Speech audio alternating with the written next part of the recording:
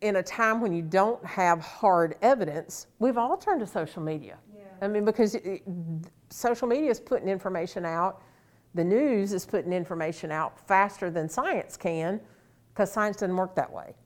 And so this has really been a very different phenomenon than ever before, because people do tend to trust these sources. For the layperson, there are a couple websites, and particularly for the childbearing woman, I would recommend that you look at the American College of Obstetricians and Gynecologists. ACOG is the short acronym for that. They have their position statement on COVID vaccine and pregnancy and women's health. That's a very good statement. The hard part about the statement is much like everything else we've talked about today, it's managing risk and benefit. And again, encouraging vaccine, unless there's some reason not to. The folks who determine about vaccines is actually a national group, the ACIP, the Advisory Committee on Immunization Practices, a well-vetted source of risk and benefit, side effects, and those kind of things about vaccines.